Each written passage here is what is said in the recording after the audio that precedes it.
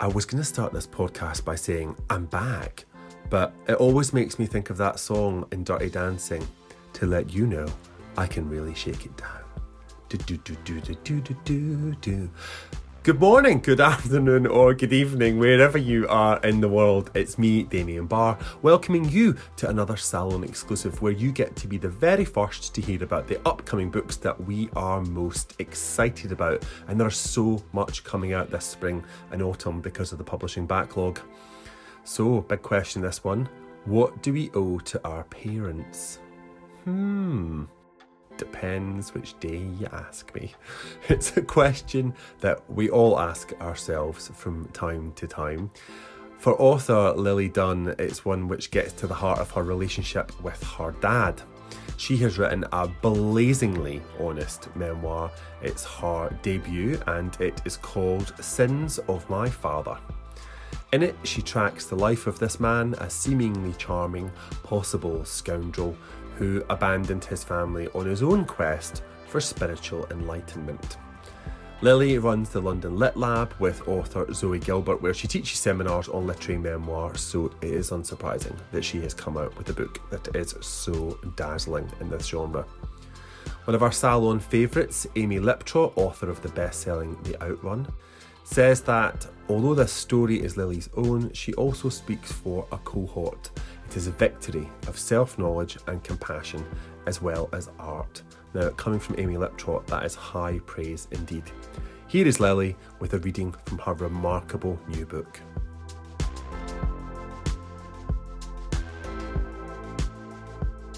Hello, my name is Lily Dunn and I'm very happy to be reading exclusively for listeners of Damien Barr's Literary Salon from my debut non-fiction book, Sins of My Father, A Daughter, a Cult, a Wild Unravelling. It's a literary memoir about my enduring love for a father who was charismatic and talented, but also a philanderer, an addict, and a pathological liar. The extract I'm going to read is from the third chapter, when my father finally left us for good to escape to India. My parents had been very much in love, both writers and publishers living the golden life in 1960s and 1970s London, but in the end my father was not able to escape his shadow. This is the moment we all lost him. Runaway. My parents had a sublime bed. Super king size, 6 foot wide, 7 foot long, with a mattress from Heels and an Art Deco cherry wood and peach silk headboard shaped like a wave. It was so beautiful, my mother even wrote about it for Brides magazine. All 4 of us could fit into it at the same time. Mum, Dad, my brother and me, even the cat, curled up, unperturbed by the bump and shift of knees and feet. We had Christmas morning in this bed, opening our stockings, and Mum would sometimes play a game where she'd pretend wrap me and my brother up in brown paper to make a parcel ready to post us through the letterbox. I have a vague memory of early morning warmth tucked between my parents, Dad still here.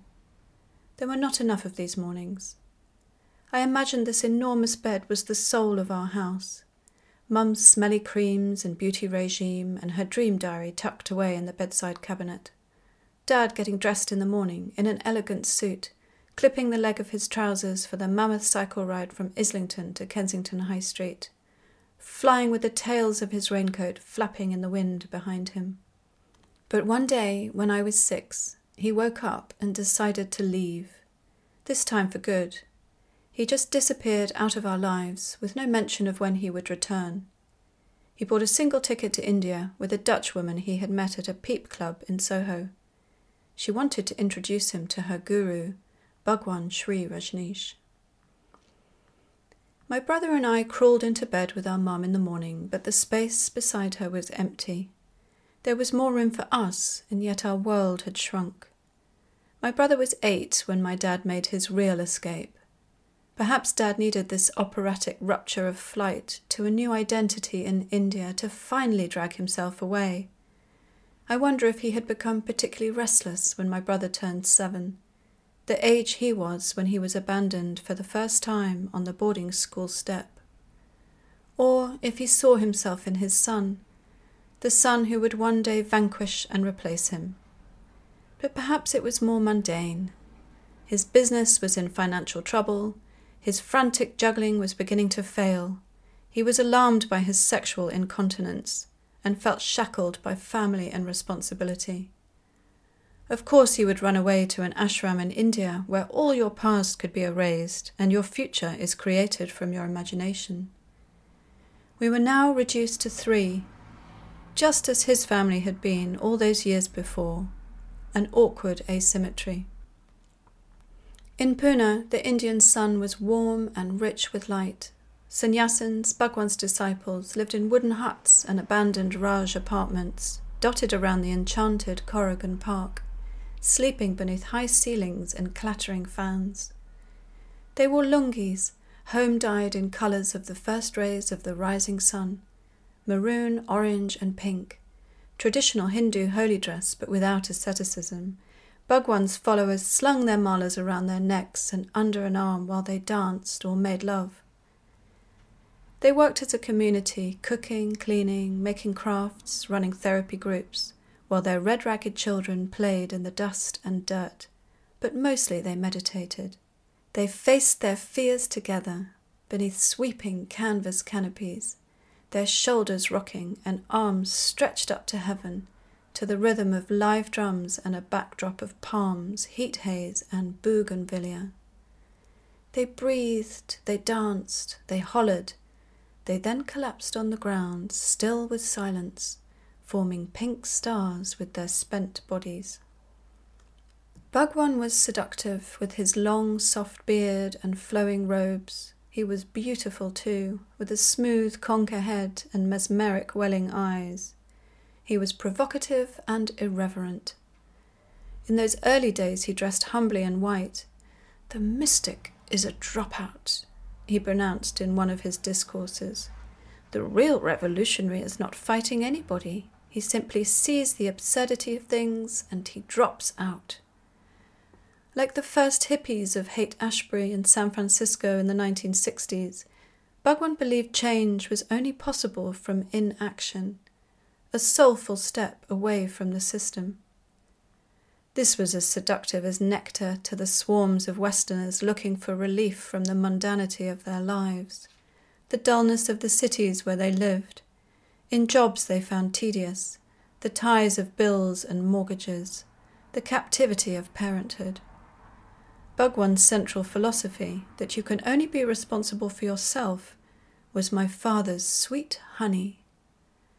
In the late 70s, there were thousands like him, wanting to be a part of this new religion.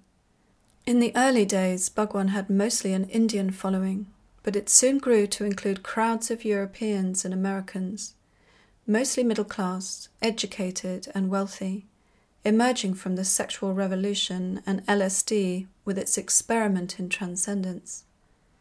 But most of all, they were turning their backs on their parents' generation, characterized as the oppressors. Many felt that the hippies' attempts at liberation had failed, and it was time to look within. After so many years of repression, conditioning went so deep that the individual could barely recognize it in themselves. It was in their bone marrow and their blood, in every breath and blink. The enemy, according to many, now lay within.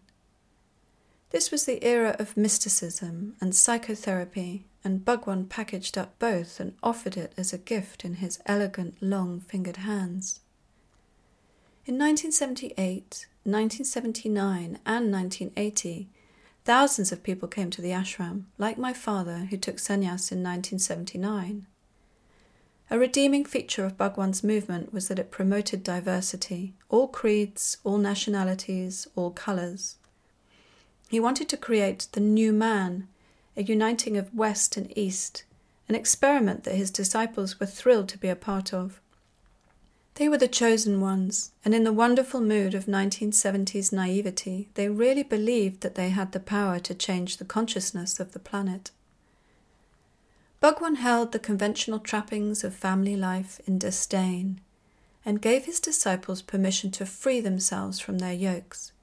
He encouraged his disciples to say, "I'm not going to be a part of it. This way or that, neither for nor against. It is so stupid, I cannot even be against it." What a relief that they could finally laugh at everything that had previously seemed so loaded with duty. What joy they felt. Bhagwan Sri Rajneesh was first known to his disciples simply as Rajneesh, fantastically translated by his followers as the Blessed One who has recognized himself as God, or more accurately, from the Sanskrit as the Blessed Lord of Darkness. Then just Bhagwan.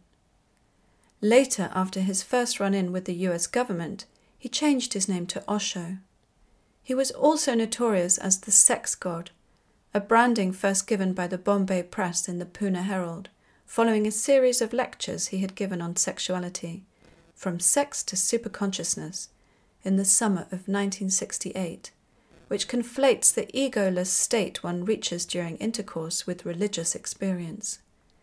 It was these lectures that led him to become notorious in India, a reputation that never left him. In his spiritual gangster days on the ranch in Oregon, when his robes turned glitzy and gold, and he did a daily drive-by in one of his 96 Rolls Royces, as if he were royalty, or worse, on the set of Dynasty, he became known in various non-sannyasin circles as Bhagwan Sri Rolls Royce. Thank you so much for listening. That was really, really nice to read to you, and I hope you can get your hands on my book and that you really, really enjoy it. Thank you.